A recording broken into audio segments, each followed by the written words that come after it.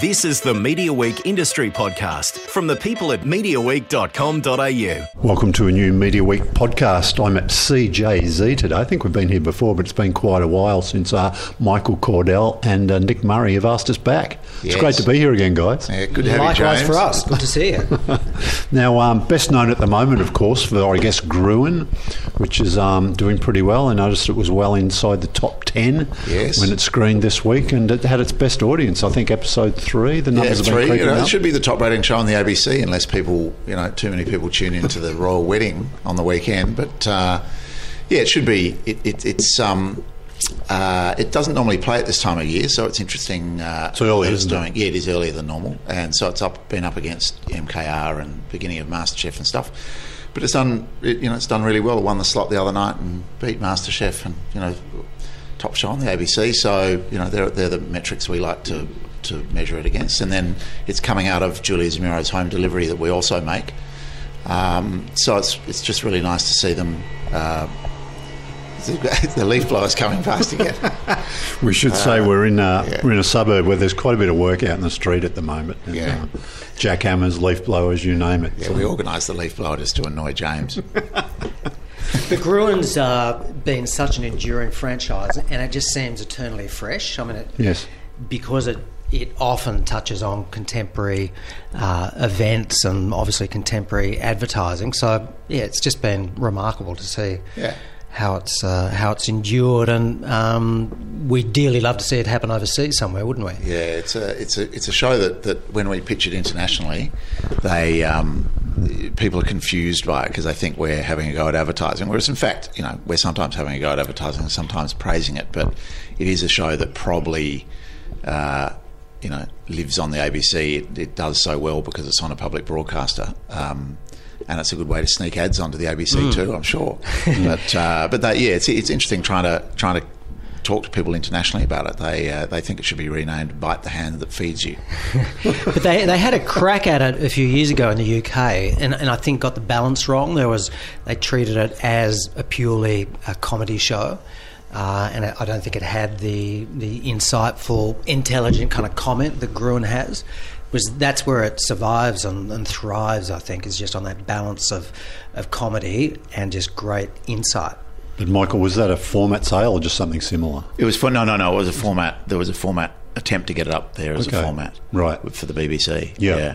Okay. But they it's that classic thing when. So the series went to air? No. They just did a pilot. All right, okay. It's one of those things where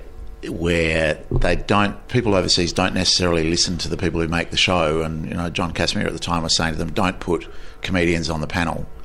It's not that kind of show. You need to put experts on the panel. But they did it like those classic British panel shows where it was a host and 4 comedians rather than a comedian hosting it and 4 advertising experts, which is what the actual essence of the show is. So interesting thing for us to learn, that we wouldn't let anyone do it again without us having some firmer say over how they did it. Yeah, and Nick, aren't there a lot of those shows in the UK? But look, we spoke to Will last year. Oh yeah, Will Anderson, the Gruen host, and he talked about pitching in the US. Yep. Can you give us any update there? Yeah, there's still interest. Can I say? Well, I think it might have been Netflix. Was one of the people you spoke to. There was a whole lot of the streaming services because they're not. And it would work better there because they're not. Not advertising. So what we're doing, they can hammer the ads, right? We're aiming at people in the US who aren't as advertising dependent or not advertising dependent at all. So there's still good interest over there. There's nothing signed on the dotted line yet, but there's a lot of interest over there, and it's as Michael said, it becomes more relevant, and Will's pointed this out before as well. Each year, rather than becoming less relevant, it's becoming more relevant because when the show started, advertising was just on your TV, and there were a few banner ads on websites, and it was on the side of buses, and now the outdoor advertising's interactive. There's advertising coming to your phone. That Facebook is tracking your data.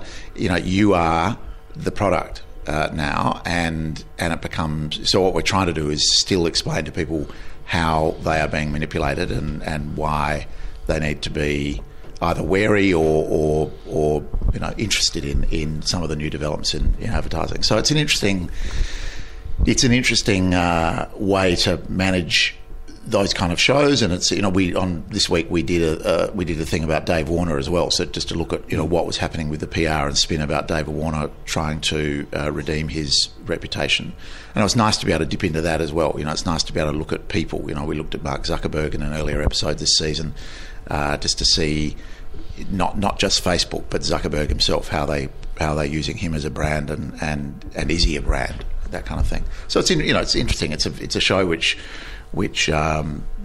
develops differently each season, and there seems to be something new to talk about all the time. So it's nice to be doing it again. Yeah, look, so that's Gruen. I mean, I'd like to talk about some of your other key properties and what's happening. Just out of interest, how do you guys, Michael and Nick, do you split up? Do you look after separate projects? Do you work together on everything? How does it? Well, we generally work on separate projects. I mean, there's often lots of interplay, so we kind of both know what each other's doing and have a kind of good knowledge on that. At times on different shows we've worked very closely together, so Bond, Reinhardt, most recently. But generally we have our babies and we kind of nurture them and look after them and raise them separately under the one roof. Yeah, and it's not just us too. Matt Campbell's here now as CEO, and he has a couple of projects that he's shepherding along. Tony Malone's our head of production, director of production. She has some projects that she's bringing along, and then Faz and the whole bunch of people. Damien Davis, head of entertainment. Rick McPhee, Polly Connolly. There are a whole bunch of people bringing through their own projects and shepherding them and protecting them as need be. There's a new series of Go Back to Where You Came From coming out this year, which Rick's running, and so Go Back Live, their brand. Yeah. Yep. So it isn't the size that we're at now. It can't just be Michael and I. I think the essence of the kinds of shows we make are still what we love and what we're proud of. And Reg Grundy said to me once I was a television snob. I'm not sure that he was exactly right, but we do like shows that have multiple layers in them. So if we were ever to do just a pure game show, there's likely to be something else in there to lay it on top of it. So when we do a factual show, it'll often have some other kind of emotional level in it. So it'll have, Bondi Rescue is a wonderful show that has some comedy elements to it. It's got safety messages embedded in it. There's a whole lot of things going on in that show that make it work, and it's still going 13 years later. So that's why Michael and I originally got together, and I think the essence of the kinds of shows that we like are still what the company's doing. But I think the great thing and exciting and very fulfilling thing about the size we are now is that we are at a size where we are an umbrella for a lot of great people with great ideas, and it's just not the sort of business now that requires Nick and my attention on absolutely everything. So it's really exciting to see ideas emerge, be developed, grow, get financed and produce, sometimes without all that much involvement from either of us, which is fantastic. So we have really endeavoured to create a kind of a home where people can bring projects, develop projects and create them under this roof. Does that size, now I guess you're bigger than you've ever been now in terms of revenue and hours produced, I guess. we never count hours produced because I think that it's a measure elsewhere though, isn't it? Yeah, but it only really works if you're making game shows and MasterChef and that kind of stuff, because that's a volume measure. We don't look at that. It's just not something that we've ever counted up how many hours that we do in a year. We count up how many different ideas we do in a year, so we tend to make about 12 series a year here in Australia, and we do about the same over in New Zealand. So we're making sort of 22 to 25 series a year across the two countries, and that's big. That's unwieldy and big, and it's a lot of effort that we put in and Tony and Matt put in to be across all of those shows. But that was a deliberate strategy initially to develop into different genre, to move into different genre area, which enable us then to flatten out, lumpy bits of revenue across the year, and also enables us to have a lot of different clients, which helps in spreading risk a bit. If someone has a bad year or they paid too much for the cricket, then we've got shows on other networks that aren't affected by those kind of. It does feel a very comfortable size. I mean, we're big enough, big enough now to have a chief financial officer, a head of business and legal affairs, a head of production, sort of specialists in different areas. So it's everything's kind of pretty much in house. But as Nick said, if when we're smaller, if a show fell over, things could get fairly dire, but we're big enough now that if something goes wrong with a show, it's not the kind of end of the world. And our key focus at that point actually is to look after the people who are going to be working on a show. So if a show does fall over, we try and place them elsewhere on other shows that we've got coming up. That is the really good thing, because it enables us to keep really good people in our circle, and we do the same thing over in New Zealand as well. So that is this business is about people. It's our model here of having a good group of internal producers working on production and development. That model is about being able to have quality assurance to the network, so we're not out in the freelance marketplace bidding against other people for exactly the same people to make a show that we might be pitching a network. We've got our own people here, and that then brings a certain style and look to our shows that that hopefully the audiences like, and hopefully the networks like. And I guess the bread and butter is a show that gets renewed and keeps coming back, becomes a regular part of the schedule, which you've got a lot of these days, and you work in an area where you're not sort of trying to make a big blockbuster for the network, I guess, that like a 7:30 shiny floor show. We'd be happy to. But that's the area that I guess is dangerous financially, because whereas these days the network audiences are flattening out, you're doing between 500 and $1 million on a show, and that's really good these days. But before, you can get cancelled, wouldn't you? So is there less risk in making TV less risk than there used to be, maybe? No, I don't think so. I mean, the risk for us is our houses. Our houses. We have an absolutely massive overhead, which kind of focuses your mind. When we sign off on the payroll every week, that's a sobering experience. So no, I think there is a lot of risk in that sense. And I mean, it is, the whole environment's been disrupted. So things that were certain, shows that you would almost certainly get up 5 years ago would be impossible to get up now. Okay.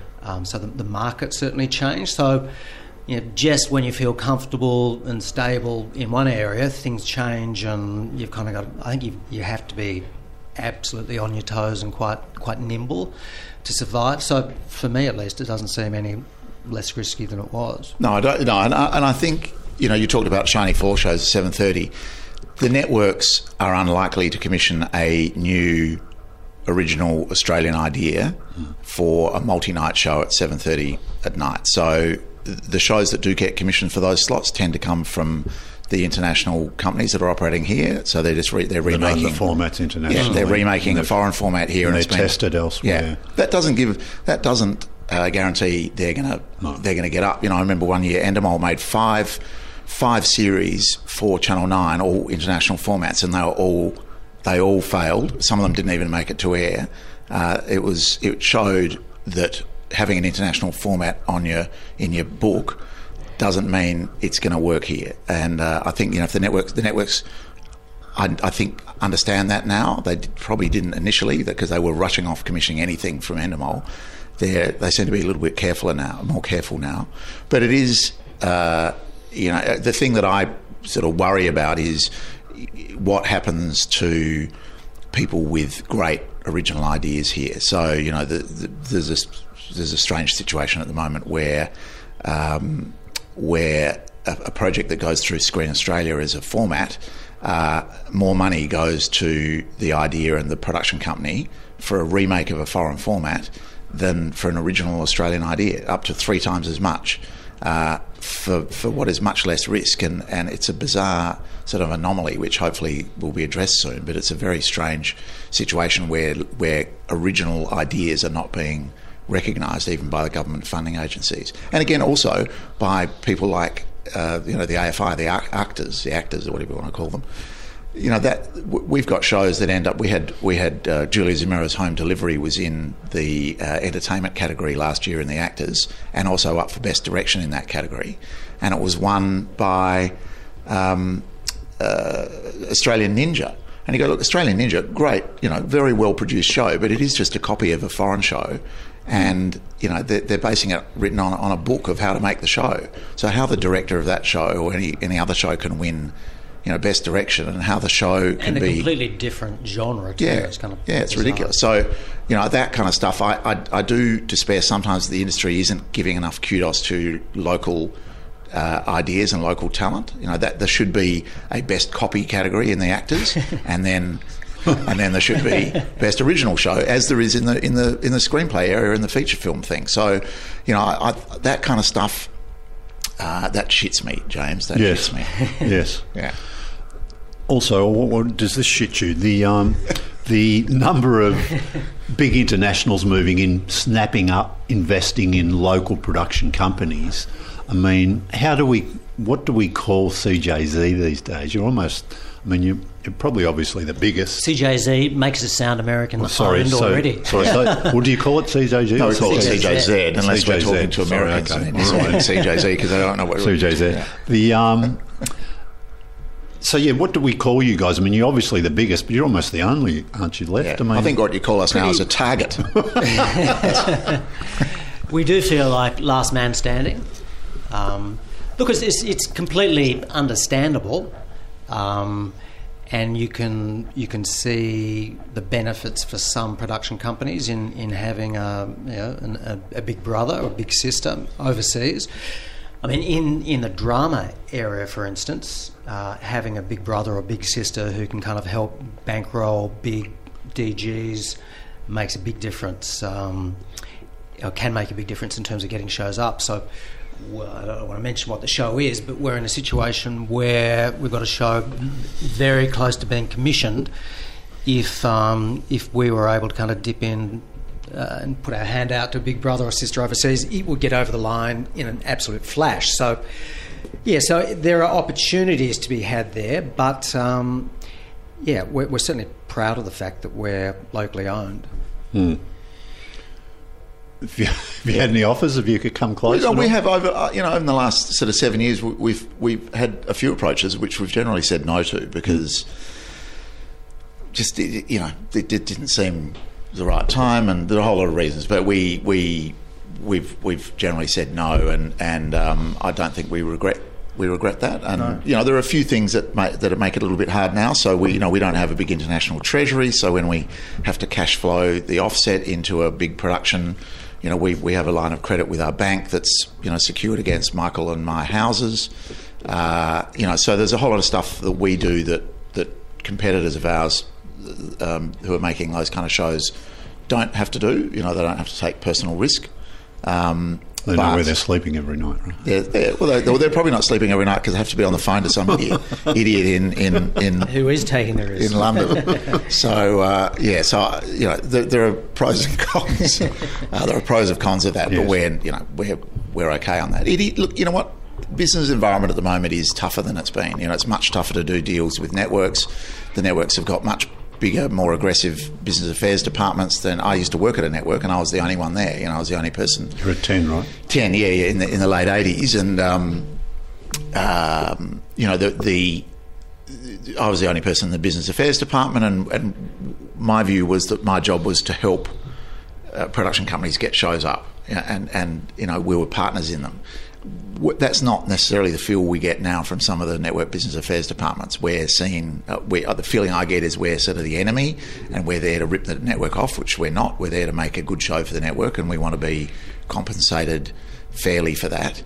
I just think sometimes there's too much aggression that comes from those business affairs departments, and they're trying to get rights that the networks will never use. There's no point doing that. Why would any of the networks in Australia, want $5,000? The network can't do anything with $5,000. Now we can develop a new show and pitch a new show with $5,000, or pay for a junior researcher for a month or something like that. There's a whole lot of stuff we can do with that money that's really useful, that's good for the industry and good for the business. The network coming in and stealing $5,000 from us by being, an asshole in a negotiation is not good for the industry. It's certainly not good for us. And it's not good for the industry, and it's immaterial for the network. So sometimes I despair about that, and I know the big companies, probably have more clout in those kind of negotiations. But it's something we've got to keep in the back of our mind. What is a fair deal for everyone? We try and do fair deals with the external partners we work with when they're bringing a show to us, and hopefully we would be treated that way by the networks. And I think for smaller producers too that are just desperate to get shows up, they're willing to give away a lot of those rights, which does them in the long term considerable harm, and I think it does the industry a lot of harm because networks feel they can kind of get away with it. So I think one of the reasons we've survived over the years is that we've been, and Nick in particular has been, very strong on holding the line. We always absolutely try to be fair, and we don't want to rip anyone off for a second, but keeping the networks honest and retaining as many rights as we can and getting fair prices for things is really, really important. All right, look, I want to run through some of your franchises, your formats, your programs, and then we'll end up with some sort of thoughts about where TV's headed, viewing habits, how that's affecting the production sector. But quickly, before we get into those shows, is there much new from you guys that's on the horizon that we might see in the next 12 months? And you probably can't detail some of it, but you... Yeah. Well, Go Back Live is really exciting. And different. Very different and extremely scary. So like just over a week of back-to-back? It's three consecutive nights. Be a Tuesday, Wednesday, Thursday night in... later this year. I love the idea, in the current broadcast environment, which is so incredibly competitive, making noisy shows is what the networks all want, and live shows are part of that. So we see stargazing live, of course we see live sporting events, but I guess the difference in this is that we're adapting live television to like a really serious examination of a humanitarian disaster. So in many respects is one of the most ambitious things we've done. We're sending 50 people thereabouts overseas. It's got a big budget. We're really pushing the boundaries in terms of technology, so as well as the traditional satellite links, you're going to see a lot of FaceTime and Skype and Periscope, and so we it's a big, bold project that we're very excited about, but I think it's a great example of the way networks just want to make as much noise as they can in the current environment. Michael, it sounds like a format that should create a lot of interest in Europe these days, given what they've been going through the last couple of years. The original Go Back format has sold reasonably well overseas, and we'd love to kind of crack it in the States and in the UK, and hopefully this version of it will reignite some interest in the original version. Yeah, and then, you're right, we can't talk about some of the things that we're doing, but there is stuff that's quite advanced. Yeah, there is. We're in the middle of post-production now on Street Smart, which is a sitcom that we're making for Channel 10, which we're really excited about because it's a half-hour scripted comedy. It's the first half-hour scripted comedy to be made on a commercial network for about a decade. It stars Tahir and Rob Shahadi, who are the guys that created the Habibs, and it's a really interesting, fun, stupid show. It'll appeal to families. It's hopefully 14-year-olds will love it and make their parents watch. It's a funny show, and it's ridiculous. It's like a cartoon. Did you make the Habibs? You didn't? No. So I read somewhere the other day it was being made by the people who made the Habibs. Jungle. But that's what they would have meant is the people who were in the Habibs. They're not really in it. That they're in this show. Yes, they're in it a little bit, in Habibs a little bit. But they're the creative. Yeah. So Tahir is a very successful stand-up comedian. Came out of Fat Pizza and those shows, and he and Rob have got a huge following. And if you go and see one of their live shows, fantastic big Western Suburbs audiences there. It's a very interesting show. So this is about a family, Lebanese family live opposite their cousins, and they're at war with each other. One of the cousins is a parking inspector, and the other guy thinks he's an organised criminal, and they're both bad at their jobs. But it's good fun, and that'll be on later in the year on 10, and we've got some other stuff coming up around the place as well. But you're right. It is about returning shows, and so we're not necessarily doing much where we only do one episode of something or one-offs. We are doing. Michael, you can talk about the Barnsley thing if you want. Yeah. So later this year we've got a documentary feature called Working Class Boy, based on Jimmy Barnes's book and stage play. So Working Class Boy. So it's 7. It's a feature film, and then they put it in there. It was in their upfronts, wasn't it? Yeah. So it'll be in the cinemas first, and then on 7. Based on Jimmy's incredibly successful book, Working Class Boy, which I think has sold 150,000 copies in hardback. Book of the year, successive years, and a fantastic stage show. And it's incredibly moving, disturbing in spots, uplifting. It's just a really powerful, emotional show about an Australian legend, really. Learning what he kind of went through as a kid and how he came out the other side. It's just a really absolutely entertaining, fantastic music, but just a really sobering kind of story. So we're really proud of that, and I think that's going to make a lot of noise. It should do very well. All right, what's been your longest running, most successful program? Would it be Bondi Rescue? Bondi Rescue is it. So 13 seasons, and we're hoping for 14. And it just keeps on powering along. It has had its ups and downs, and we've made a better and better show on an increasingly reduced budget. But it's a great show. It endures for a lot of reasons, I think. I mean, great characters, there's great drama. As kids grow up, it kind of gets a new audience each year. It's a family show. It has great values. I think it's become part of Australia's cultural landscape. It kind of feels intrinsically Australian, just celebrating beach culture. And there's something there's a kind of an egalitarian ethos there, where I just love the fact that you can be black, white, fat, thin, rich, poor. If you're at Bondi, you're kind of looked after and you're safe. So I kind of love that fundamental kind of message about it. But we're certainly hoping. I mean, it performed quite well this year in the ratings. So even repeat episodes we had a repeat episode a few weeks ago that did 450, I think. Yeah, something like that.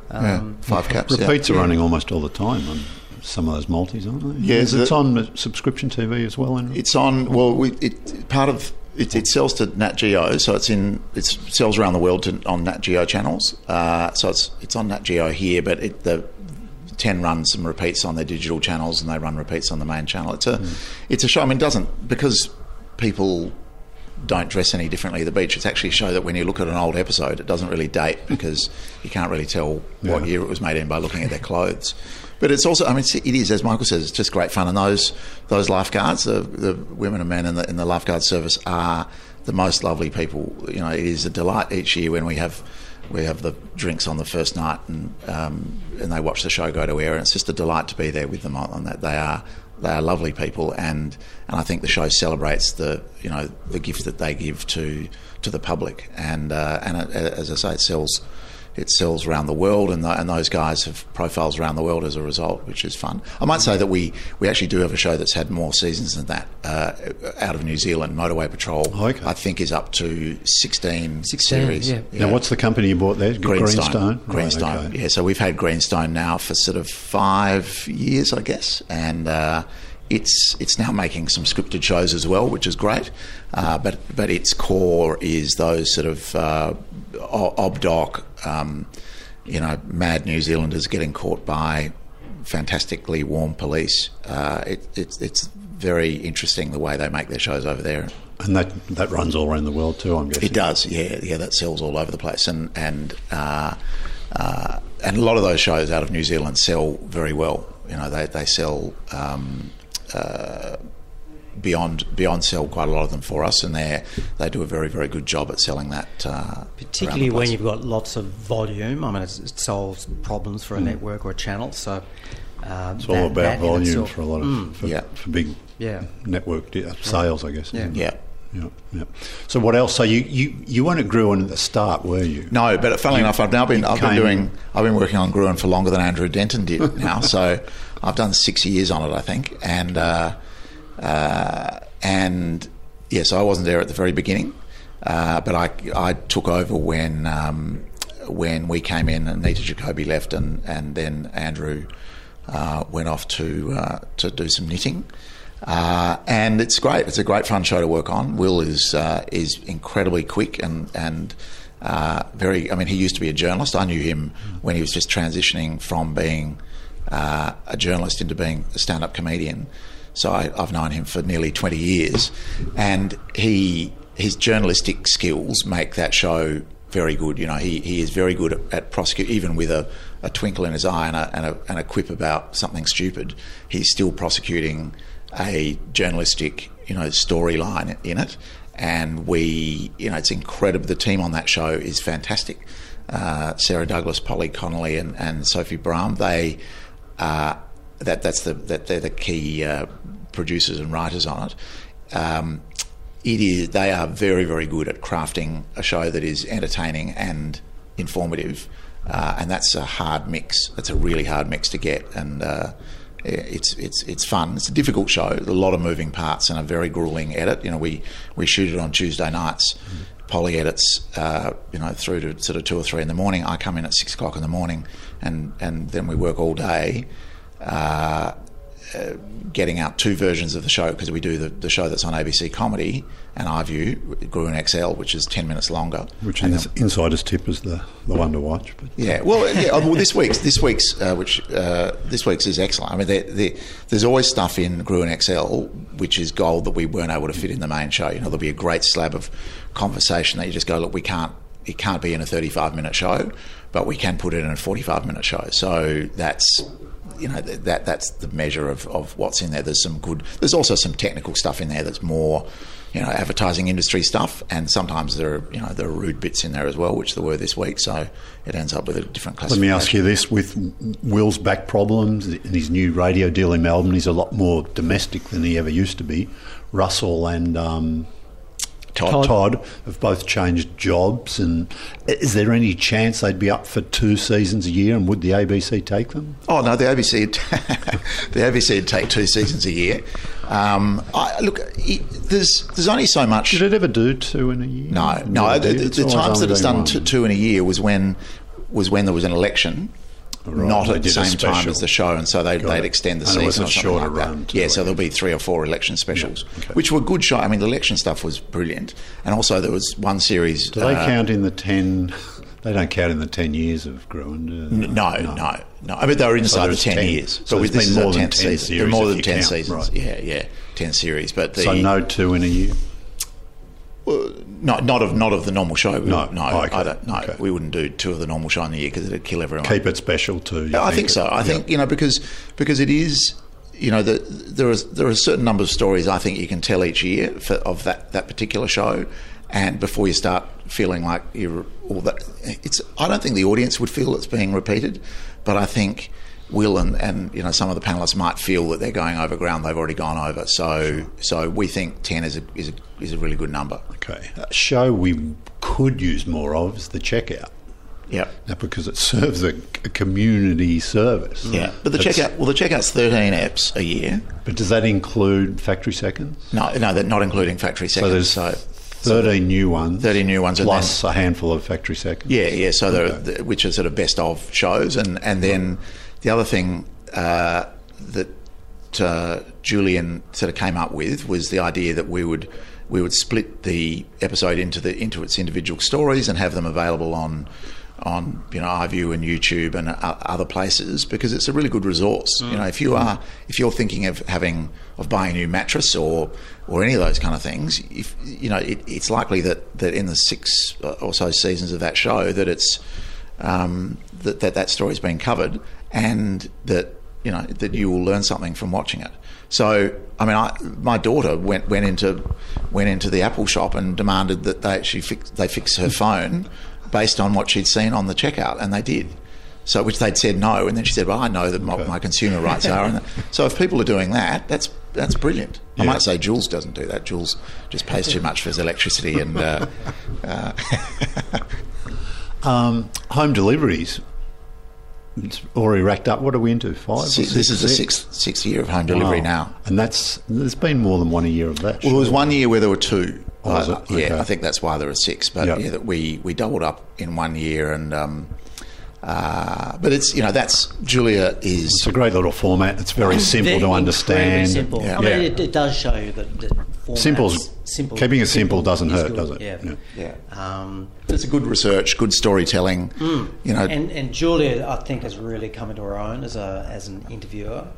Now, we haven't lost her to the commercial world, have we, with her 7 gig? Well, no. Well, I don't know. That she might be too busy doing that, but it might also. She might get sick of that, but hopefully. But she can do both. Hopefully, there's time. 7 would let her do both. I would imagine so. It's good. It's good for her profile to be on the ABC, and it's funny that sort of that exclusive thing. Actually, it's worth saying something about this. It is really odd, and I'm not saying that. Is it dying off a bit though? The commercial networks still are vehemently, proprietorial about where people appear. It doesn't in the UK. That doesn't happen. I think there's one UK talent, or the US too. Yeah, or the US. Yeah, that's right. Because you can see, you watch breakfast TV in the US, and they'll promote anything.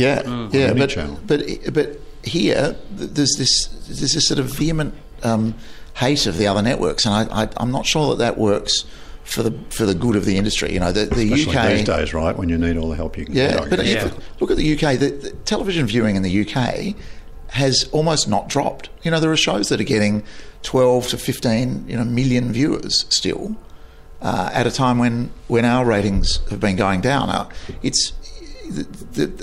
of that is that the weather's shithouse and everyone's inside watching television, but also they haven't given up on certain nights. They don't run dead on Saturday nights, for instance, Friday and Saturday nights. Every night of the week is alive in the UK, and there are big numbers watching those shows. Have I missed any? I'm just looking at your wall that's in front of me here with some photos. Are there any long runners that we've overlooked? It's sort of, talking 4, 5, 6 or more seasons? No, I think that's pretty much the major ones, isn't it? Of what we've done at the moment. Quirky, interesting things you've done. They are quirky and interesting. We're doing second seasons of Marry Me, Marry My Family, and Muslims Like Us, which did well. I think made quite a bit of noise on SBS last year. We're doing Christians Like Us this year, which has been announced. So we're very excited about both of those. And there's certainly potential for those to keep on going in different forms. Okay. Well, let's sort of wrap it up with a few industry thoughts, insights. TV ratings. How do you judge the performance of a show these days? It used to be relatively easy before we had streaming and catch up and on demand. Well, do you know what it would help? It would help, and again, we're unique in Australia, that the ratings that you have in Mediaweek in the mornings are 5 capital city ratings. No other country does that. It is the stupidest thing that the networks do to release only 5 capital city ratings. So Foxtel's ratings are national, and the commercial networks ratings and the ABC's ratings that they release are 5 capital city. Australia has nearly a third of our residents live outside those 5 capital cities, and we're missing out on the true number. So they could start by not releasing the 5 capital city ratings to the media at all, and only going with the national ratings. And I don't understand why we do that. Well, we know why historically it's come from advertising. Ratings were just an ad tool. I don't think they were ever meant to become a general public talking point, which they sort of have become. And then because separate ownership too of regional TV, I think they pay for their ratings and it's a separate company. It doesn't explain why the ABC uses the 5 capital city ratings as no. Sure, I guess, and but they Canberra, piggyback off whatever the commercials are. A common standard would make a lot of sense. You would think so. Yeah, anyway, so I mean, I think that's a start. But then you've got all that, the 7-day catch-up, which OzTam and other people report. It's better to wait a week to find out what the real numbers are, and then add in the network's catch-up services and iView and 10 Plus and all those things. That is useful to work out what the real numbers are. But people, they do go, do something for iView or do something for the network's online catch-up service. That is not how the networks are commissioning shows. When I see a network start commissioning shows because people are watching it a month later on their catch-up service, then we'll start concentrating on the catch-up service. But at the moment, we've really got to concentrate. Our idea and the shows we make are designed to get an audience in that first week when they first go to air. And the shows are designed for a whole lot of people to watch them at once. And that's the beauty of TV, that you've got this shared experience and people can talk about it the next day. I'd be sad if it goes too far away from that. Late night TV's always interested me. These days they don't seem to commission anything. For 7's given 9pm a bit of a crack recently with mixed success, I think. But that's as late as you get commission for, isn't it? The money's just not there o'clock. from the networks, is it? No, it's not. It should be there. There's no shortage of ideas, but we just kind of know that there's not a lot of interest at the moment. But is that in a way actually...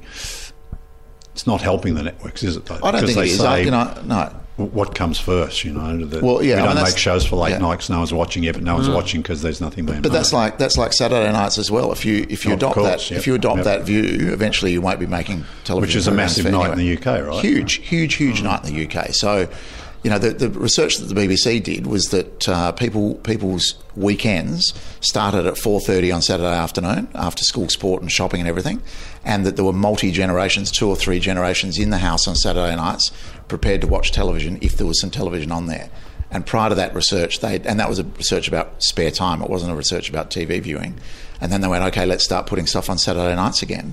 And they did, and it's huge. And ITV and the BBC run big shows now on Saturday nights, and they get huge audiences because there are multi-generations sitting at home waiting to be entertained.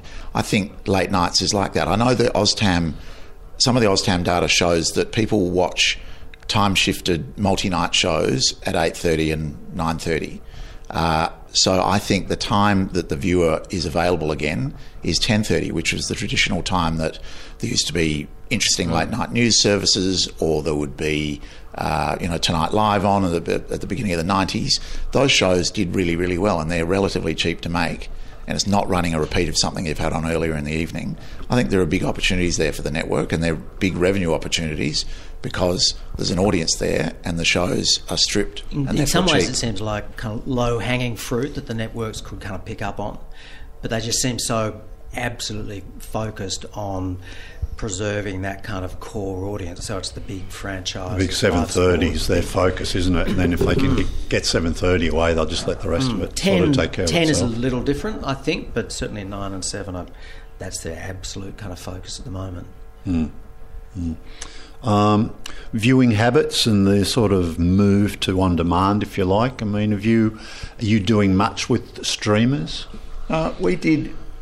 When we need to be for to secure your future? We do need to be. Absolutely. We do need to be. Although it's worth knowing this, James. We spoke to our bank the other day about cash flowing shows for Netflix because of the way Netflix pay for shows. They said that Westpac will not lend money on a show for Netflix. Okay. So because Netflix has so much debt and so much debt out with production companies, so still not making money, are they? So I don't know how their business works, but I mean, it is they're great to deal with, but let's face it, Netflix don't even have any employees in Australia, so it's not that easy to to interact with them. And they're not commissioning that many shows in Australia. I think the sooner there's some kind of quota on Netflix in Australia, the better. They've got to be. They're the ones using the National Broadband Network. The National Broadband Network has been built for a pile of companies that don't have either no employees here or not very many employees here, and don't pay tax here properly. And I think it's a good idea to have streaming services with some kind of European style quota on them. That said, we've done stuff, and we are talking to the streaming services. They're going to be an important part of our business. We've seen Stan doing really, really well with some local shows. We should say they're the exception a little bit too, because there's Australian investment. No, it's great. They look like they'll be about soon to be able to announce that. I think they're the first profitable stream company in the world. That's right. Yeah, and look, not just Australia. And it's really interesting because they've got some really good discipline about the way they spend their money and what they commission. And shows like Wolf Creek, which Screen Time made for them, and No Activity, which Jungle make. Really great shows made for purpose and used really well in promotion by Stan. And Stan's doing the right thing. I'm not sure the Netflix is. They will, but just right now they're probably not. Finally, maybe CBS coming into Australia. I mean, I ask you as you do a fair bit of work for 10, but do you think CBS will make significant changes as we talk today? Things have been going pretty much as before they took over. Do you think? I think things have changed already in that 10 does have a bit more firepower. Okay. And I think the management structure is a bit more streamlined, so you can get decisions out of 10 more quickly, which is great. So I think having that big brother behind them is certainly helping. And a big plus. And as a broadcaster, they know that there's upside in taking risks on something. So if a venture capitalist comes in and owns part of a network, they go, "Why don't you only commission hit shows?" That's literally the quotes that we've heard from venture capitalists. Now, CBS is never going to say that. They're going to go, "We know if you commission 10 shows, we know a couple of them aren't going to work, and some of them will be hits, and some of them will just sit in the middle." That is great, having an owner that understands the nature of broadcasting and the fact that you can't guess what an audience is. There is no science to predict that. We're sending spaceships to Mars. We're sending Elon Musk's Tesla to Mars, but we can't predict what audiences will like. There's something great about that, and it's good to have an owner, I think, that understands that world. Well, it's also 10 with less sport now. I think it puts them in a very interesting position. So, I mean, they're absolutely kind of scouting around for new shows and perhaps taking more creative risks than they may have. So, for producers, that's a great thing. All right, that's CJZ and their view of the world. That's right, and well done on becoming paperless, James. Although we're sad, thanks for sticking by. You're looking very digital. Yeah, we're sad we don't have it out in our foyer anymore, though. That's yes, we do lose the coffee table effect. Yeah, which was always part of our offer. I guess. We always wanted to see what Nova were advertising that week on the cover. Don't be harsh. Well, there's plenty of room for CJZ to put, some format ads or something. That's right. The Good Doctor was actually advertised in the pages of Mediaweek before it was picked up by Seven. So really? And there we go. So you can. That's smart. I'm not suggesting a direct correlation, but it certainly didn't hurt. Yeah. Well, we'll think about that. Yeah. Okay. Look, great to talk to you boys again. Yeah. We'll do it again one day. Brilliant. Thank you. See ya.